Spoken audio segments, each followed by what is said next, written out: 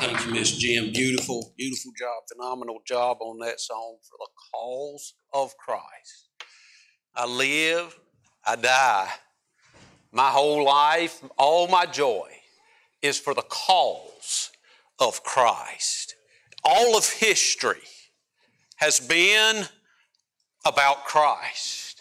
All of the future is looking forward to Christ. Everything that encompasses all that we know and that we experience, although we may not be able to fully comprehend it, is about pointing us to Christ.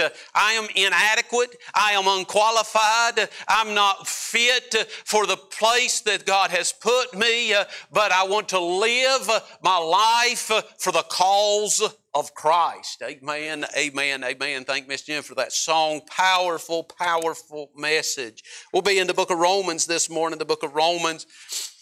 We're going to be looking at chapter number 1, verse 16 through 18 is where we will be at this morning. Brother Danny was saying this morning after Sunday school, he's teaching through the book of Revelation, doing a tremendous job teaching through the book of Revelation in our Sunday school class. And he told me this morning afterwards, I said, that's some good stuff. He said, I just have to slow down. There's just so much. I'm going to have to slow down. And I feel that way about Romans. I'm like, well, we're going to knock out this many verses, and it just keeps getting shortened and shortened and shortened until we're just 2 or 3 verses, and there is just so much that could be said. I feel like even with the messages that were given, that we're barely skimming the surface of what is offered in the book of Romans. When we look into the Word of God, the Bible is filled with examples of men and women whose lives were completely changed when they encountered the Lord Jesus Christ. We could name many different individuals who we know their story. We know the Samaritan woman. We know Matthew the tax collector. We know Zacchaeus, the wee little man. We can go on and on and on, and we read story after story after story of men and women who, when they encountered Christ, their life was completely 100% changed. And not only was their life changed, but it was radically changed for the better. When we look throughout history from our time back, we encounter story after story after story of individuals who encountered the story or the account of the Lord Jesus Christ, and as a result of that encounter, their lives were completely 100% radically changed for the better. We read the testimonies of evangelists. We read the testimonies of great preachers. We read the testimonies of missionaries that rocked entire continents. And if you go back to the beginning of their story, you will find that every one of them had a time in their life when they encountered the account of the Lord Jesus Christ, and that encounter completely changed their life. We listen to the stories of men who came from the slums of sin to the service of their Savior. I imagine there are many in this auditorium this morning who could relate to us that same transformation. They remember the time when they turned from themselves and they turned to God, and as they look at their life from where they were to where they are now, they can say without a doubt that it is evident that God did a work in their life. He transformed them, He changed them, He recreated them, and He delivered them from their sin. This encounter, this transformation, this account of the Lord Jesus Christ is what we refer to with the word the gospel. Oftentimes you will hear in preaching, we will refer to the gospel of the Lord Jesus Christ. We will say that you need to believe the gospel to be saved. Many times we'll make many references to that word, the gospel. What are we talking about when we speak of the gospel? I believe whenever we speak of the word the gospel, we are talking about, of course, the entirety of this book. But to make that a little more clear, not only are we speaking of the entirety of this book, we're speaking of the message of this book. From the first page of this book to the last page of this book, the message of the Bible is this, and that is that salvation comes through the Lord Jesus Christ. We can look into this book, we can find that there are historical records in this book. Those historical records will identify and clarify and verify that Jesus Christ is the Savior. We will look into this book and we will find all types of different types of literature. We find poetry, we find history, we find prophecy, but all of it has one purpose, and that is to point you to the Lord Jesus Christ. Therefore, when we say that you need to believe the gospel, what we are saying is that you need to believe the account of the fact that Jesus Christ came into the world to save sinners, and there is no other way of salvation except through believing in the shed blood of the Lord Jesus Christ. That is the gospel. In Paul's letter to the Romans, we find a treatise focused on the explanation and following with that the application of the gospel to the individual. Paul takes the book of Romans and he explains the gospel. He explains what it is. He explains how it brings salvation. And then he explains how we as individuals are to access the benefits that come from believing in the gospel.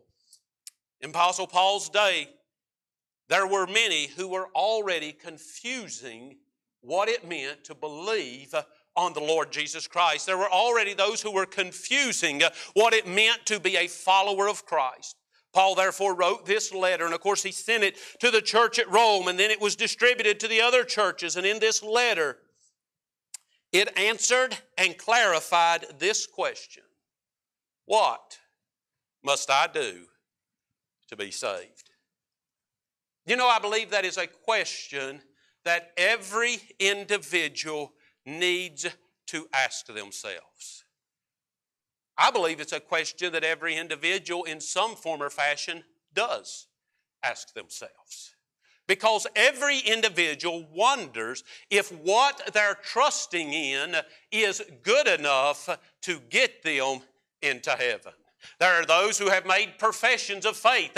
They've prayed a prayer. They've came to an altar. They've answered a preacher's questions. They've been baptized. They've lived a life of good works. They've done everything that they thought they were supposed to, but they question themselves in times of reality. They question themselves and they wonder, is what I have done sufficient to take me to eternity?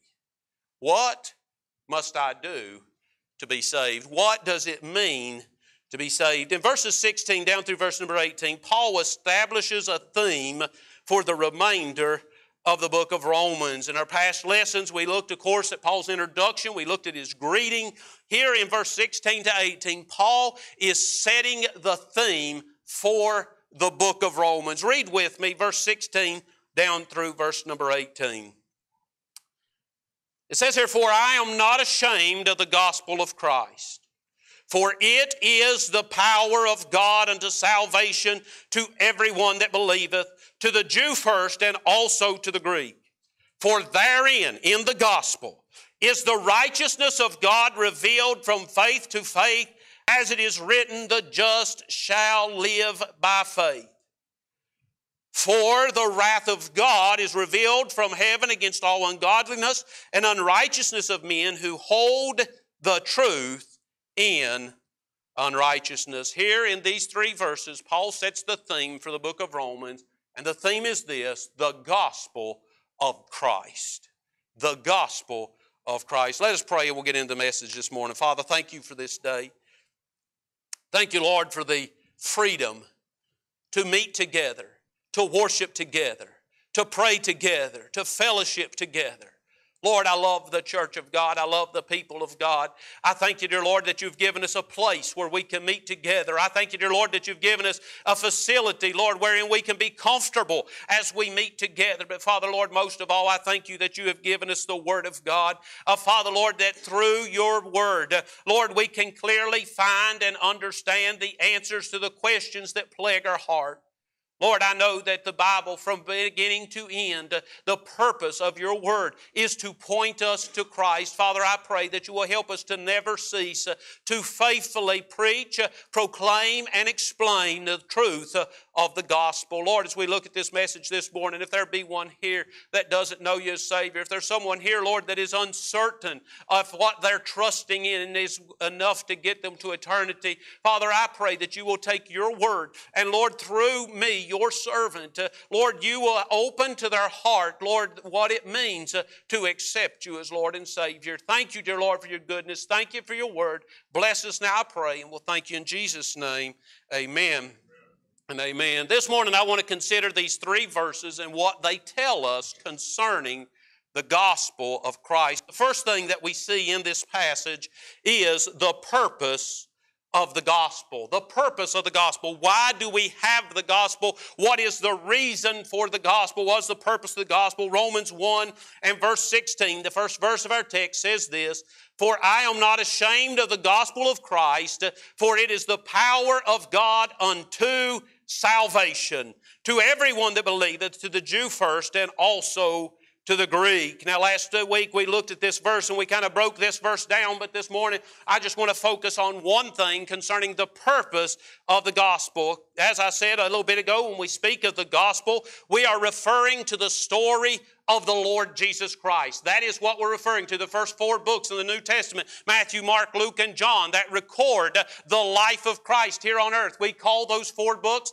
the Gospels because they tell us the story of Christ. Whenever we speak of the gospel, we're referring to the story of Christ. We're referring to the promised Messiah, the redemption of mankind. That is what the gospel is. The gospel encompasses everything that points us to a Savior. The history of mankind, if we look at mankind and we look back through history, it's pretty evident to see that the history of mankind reveals man's need for a Savior. We can look at the way man has lived, how man has conducted himself, the decisions men have made, the choices that they've done, the vile, wicked acts that they've committed. We look back through history and it's evident that history reveals man's need for a Savior. We look into the Word of God at prophecy, and we see that the promises of prophecy give us the identity of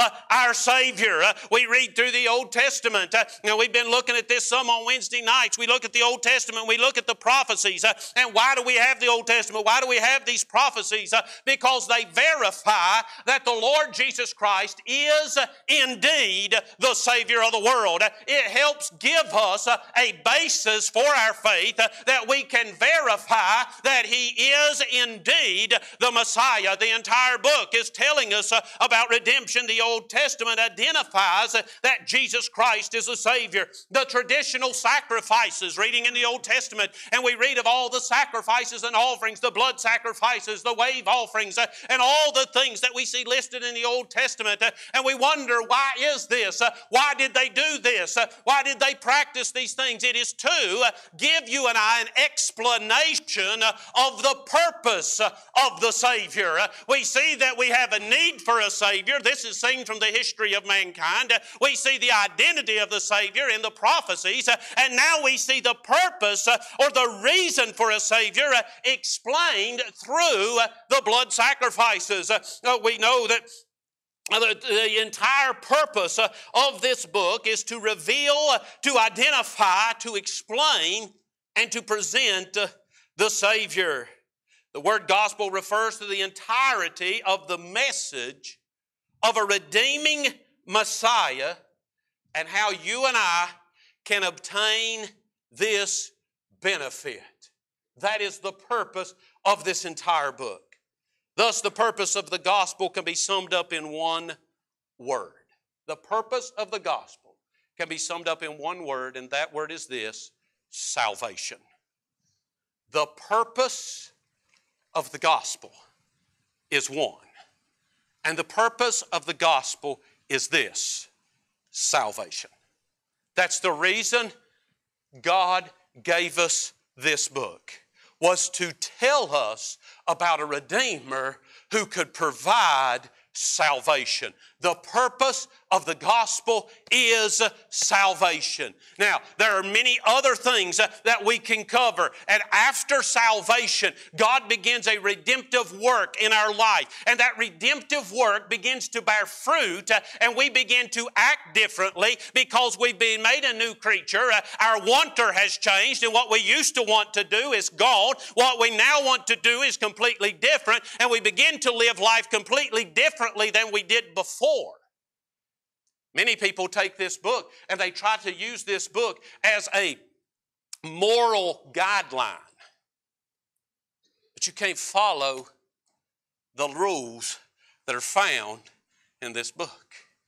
The moral principles that we find in this book identify those who have had a work of Christ on the inside, and it clarifies how you can know for sure whether or not you're on your way to heaven by looking and seeing if you have been changed into an individual who now has the characteristics that are identified as Christians. But many people misuse this book and they try to hammer people and beat people into conforming to the law and miss the general message of the book, which is salvation. The purpose of the gospel is salvation. For centuries, mankind has tried to create organizations and systems and processes whereby they can take and change the behaviors of men, but we have seen over and over and over and over that they don't work. The only thing that will change the behavior of men is when the Lord Jesus Christ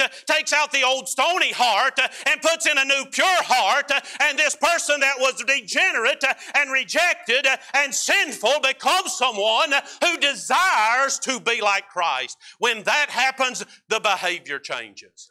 The message of this book is salvation. The purpose of the gospel is salvation.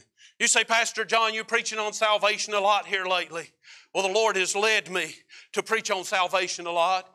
And I believe the reason He has led me to preach on it so much is because I believe that churches are full of people who are depending on their morality. They are depending on something that they did as a child that they didn't understand. They are depending on a false understanding of the Word of God, and they have never experienced the life-changing work of salvation. The purpose of this book is salvation. The entirety of Scripture is given for one purpose. That is the redemption of mankind. The Old Testament prophecies reveal the identity of the Lord Jesus Christ. The sacrifices explain His purpose. The New Testament presents His provision, the salvation of mankind. Acts chapter number 4 and verse number 12 says this: neither is there salvation in any other. No salvation available in any other persons or any other means or any other avenue. Neither is there salvation in any other, for there is none other name under heaven given among men whereby we must be saved. So first we see the purpose of the gospel. Second of all, in verse number 17, we see the process of the gospel. The process of the gospel. How do we obtain this salvation? How do we obtain this salvation?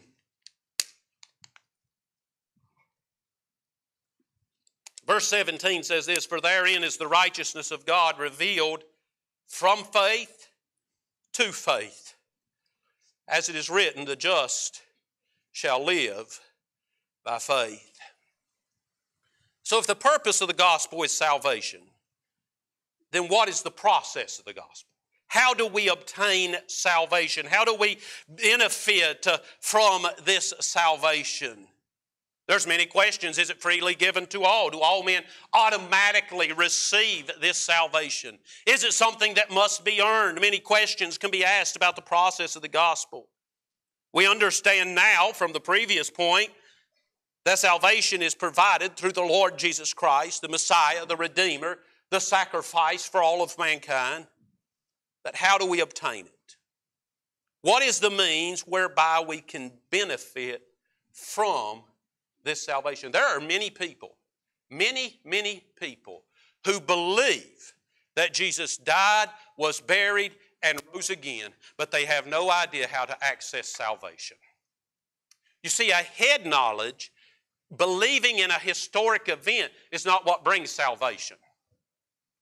Now, we differentiate, we often say the head and the heart, which they are merely physical parts of our physical body, but it helps us to understand what we're trying to say, because many times we store knowledge and facts in our brain, but whenever we really care about something or really care about someone, we'll say that it comes from the heart. I know that the heart is just an organ. What we're really speaking of is something deeper, and that is there is a human capacity to understand, but we are not, as we looked at a few weeks ago, we are not necessarily a physical being with a spirit, but we are a spirit that is draped with a body. And so we have a physical capability of understanding things, but in order for there to be salvation, it must affect the real you. It must be something that affects the spirit. It must be something that, as we would identify it, it is something that affects the inside. It is something that changes how I think. It changes how I reason. It changes what I want. It is something that completely revolutionizes me. So when I say that there are people who believe in the death, burial, and resurrection of Christ that have never accepted salvation, their physical capability to receive and understand facts has been activated, but there has never been a time when they within themselves gave their life to the Lord Jesus Christ. There's never been a time when they put their full, complete trust in the Lord Jesus Christ, openly inviting Him to move in, take over, and to rule their life, to change who they were.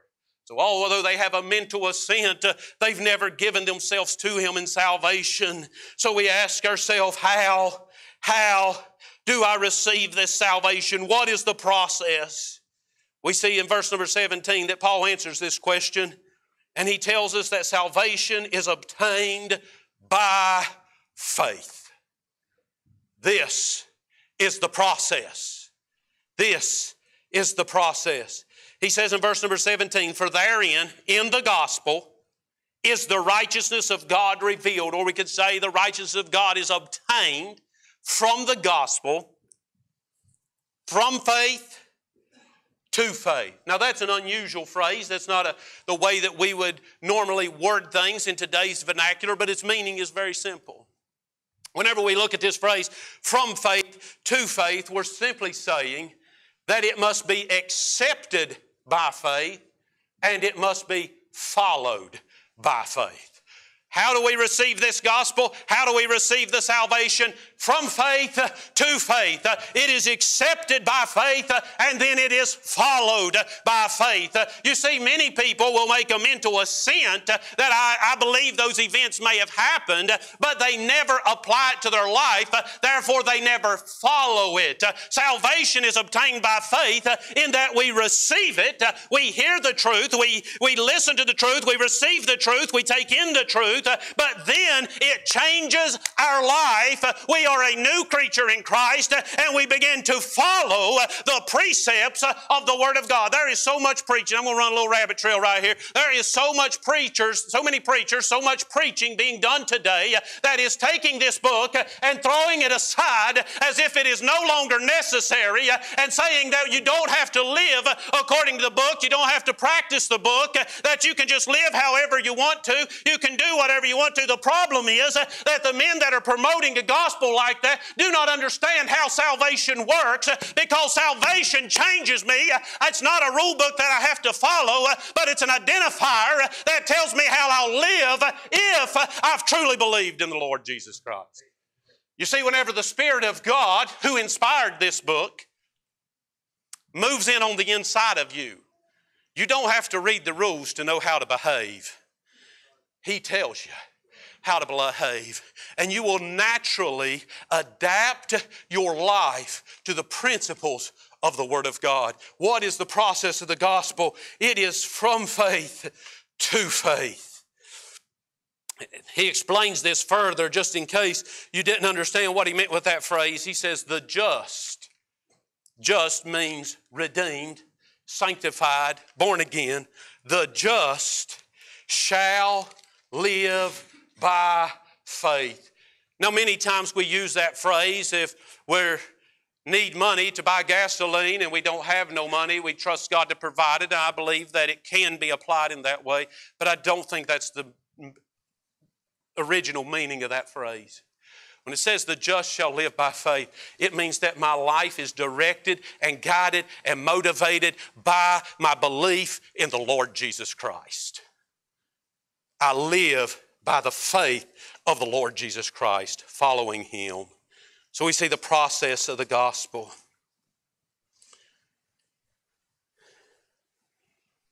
The promise and revelation of redemption through Jesus Christ becomes a reality when any individual believes on the Lord Jesus Christ. Completely, 100%, allowing Him to move in and change who they are. The Old Testament law teaches us that we're incapable of keeping the law. The sacrifices teach us of a substitutionary payment for those that fail to keep a law. And the prophecies promise a coming, perfect, globally sufficient Redeemer. That's what the Bible is. Matthew, Mark, and Luke, and John, and the remainder of the New Testament reveal that Jesus Christ is this perfect, sufficient sacrifice. And Paul, here in the book of Romans, makes clear that salvation, forgiveness of sin, and a promise of eternal life comes through faith in everything that is included in this book. Belief is what brings salvation. Believing that Jesus is the sacrifice. Believing that His blood is sufficient to wash away all my sin. Believing that He can create in me a new heart. That He can restore me to the joy of His salvation. Believing that it is possible to have a daily fellowship and relationship with the Lord Jesus Christ. Believing that the Holy Spirit moves on the inside of me and takes over and guides and directs me. This is believing the gospel, and this is salvation. Heaven isn't gained through doing good deeds. Heaven isn't gained by attending church. Heaven isn't gained through saying prayers or doing penance. Heaven is gained through the faith of the gospel. That is how we receive salvation. Very quickly, I'll wrap this up. Paul then speaks of the protection of the gospel.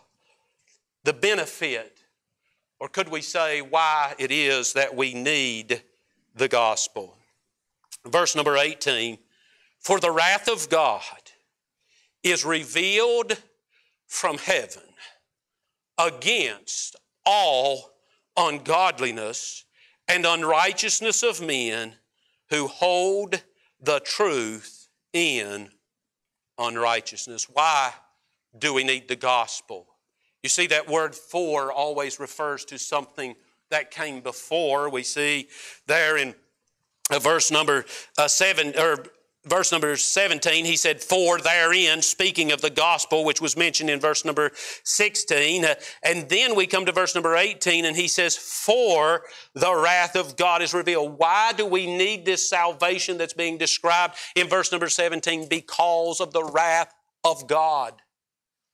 The wrath of God is revealed from heaven against all ungodliness and unrighteousness of men. Why do we need the gospel? Because God is a righteous God. He is a holy God. His nature will not allow Him to keep company with ungodliness.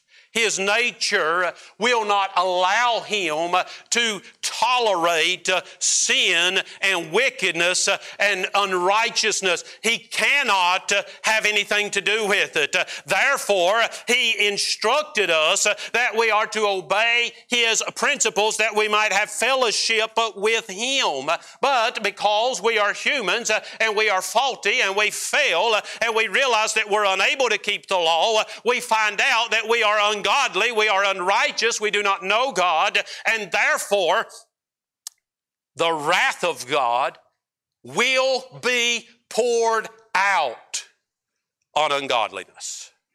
It will be poured out on unrighteousness. The wrath of God. What is this wrath of God that we talk about? The Bible tells us very plainly in many places about a lake of fire. The Bible tells us very plainly in many places about eternal punishment. It tells us about a fire that is never quenched and a worm that dieth not. It tells us of agony. It tells us of torment. It tells us of flames. The Bible is very clear that those who reject God will experience the wrath of God.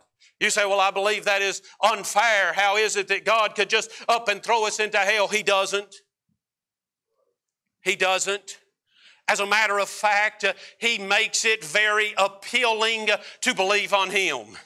He gives us ample opportunity to put our trust in Him. He makes it very simple. All you have to do is give your life to me. Believe in me. Allow me to regenerate you. That's all it takes is for you to come to me and accept me for salvation, and you will live a life of blessing and have an eternity of bliss. And He gives the gospel. He gives us the Word of God. He speaks to us through His creation. He speaks to us through His handiwork. He reveals that He is who He is. But the problem is there are men who reject Him because they love their ungodliness, they love their unrighteousness, and they reject God and they refuse to accept Him. Therefore, the wrath of God will be poured out on them.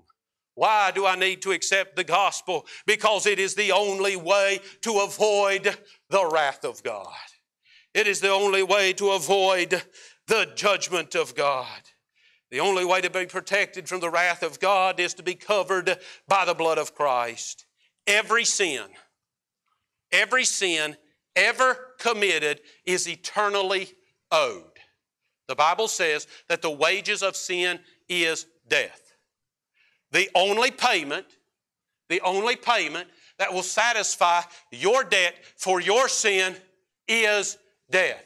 Every sin ever committed is eternally owed. If you run up a debt on a credit card, it doesn't matter how much money you give to the Salvation Army, you still owe the debt on the credit card.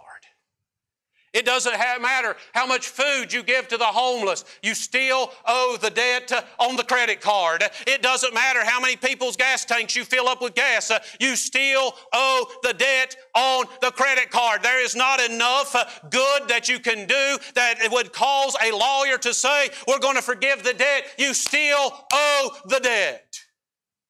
Every sin that has ever been committed has a debt, and that debt is death. Every lie you told when you were in school, every time you cheated on your pacework or on your book work, every time that you cheated at work, or every time you told a lie, every time you were dishonest, every time you picked up something that didn't belong to you, every sin is forever owed. There are those who believe if I do enough good, I can go to heaven.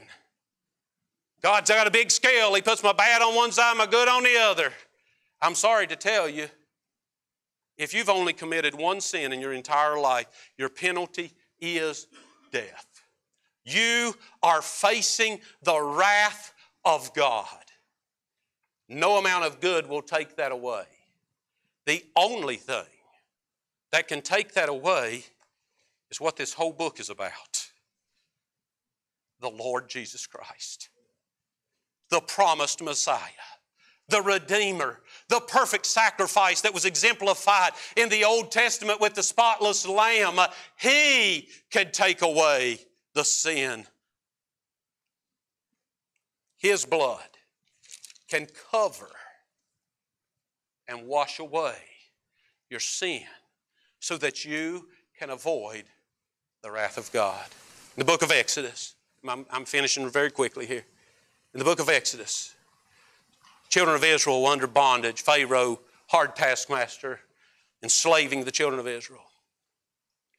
Moses, God calls Moses to lead his people out of Egypt. Moses, of course, goes to Pharaoh. Says, let my people go. And Pharaoh says no. And following this, quite a story, very interesting story. A series of events take place. 12 plagues. God sending judgment on the land of Egypt because they will not let the children of Israel go. The last and final plague, God said, I am going to send a death angel. And every firstborn. Now sometimes whenever we hear this, we only think of children. I am the firstborn of my father. Therefore, I would have been included in this. Every firstborn will die. Every firstborn will die in the whole land. But there is a way to escape this punishment. Here's how you escape the punishment. You take a spotless lamb. This was an early picture of what Christ was going to do for us. You take a spotless lamb. You sacrifice that spotless lamb. And you take and you paint the blood of that spotless lamb on the doorpost at your house. This wasn't just for the Israelites.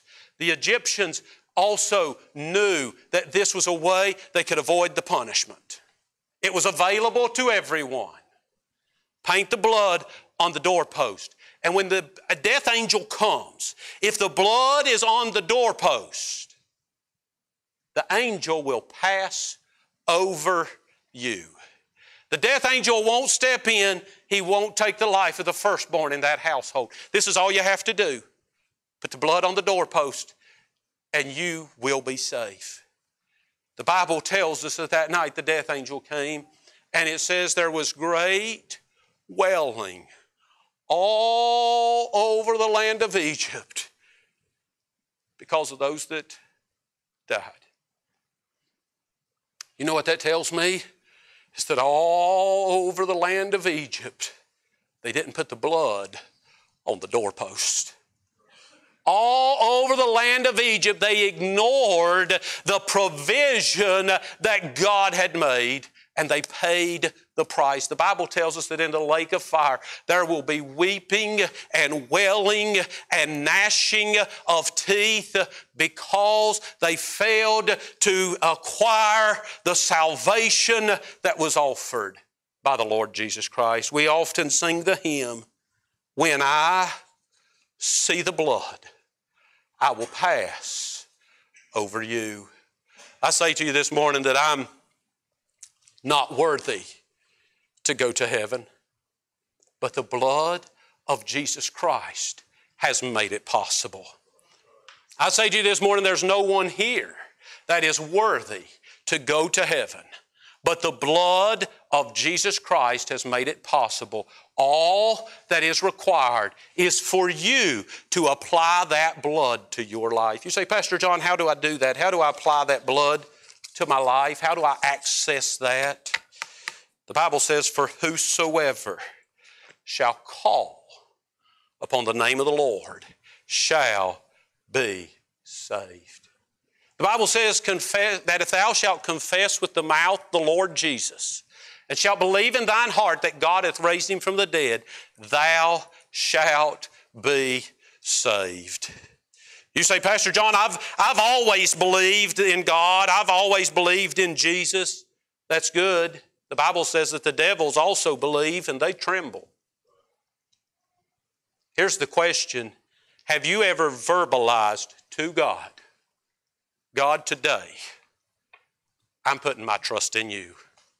God, today I am asking that you apply the blood of the cross to my life. I'm praying that you forgive me. I'm praying that you wash me. I'm praying that you cleanse me. And today I put my trust in the Lord Jesus Christ. Have you found that time when you gave your life to Christ? Salvation, the process is through believing in the Lord Jesus Christ. I'm going to ask each of you to stand there where you are. Miss Debbie's going to make her way to the piano.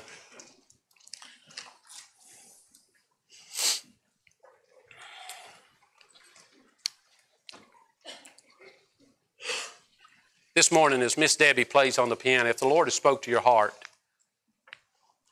if you're unsure, if you're wondering if what you're trusting in is enough to get you to heaven, as Miss Debbie plays on the piano this morning, I beg of you, come to this altar and make your peace with God. Call upon Him and say, today, I'm putting my eternal trust in you. Today, I am going to believe in you. Today, we're going to paint the blood on the doorpost so that I can be delivered from the wrath that is to come. If the Lord spoke to your heart this morning, you come.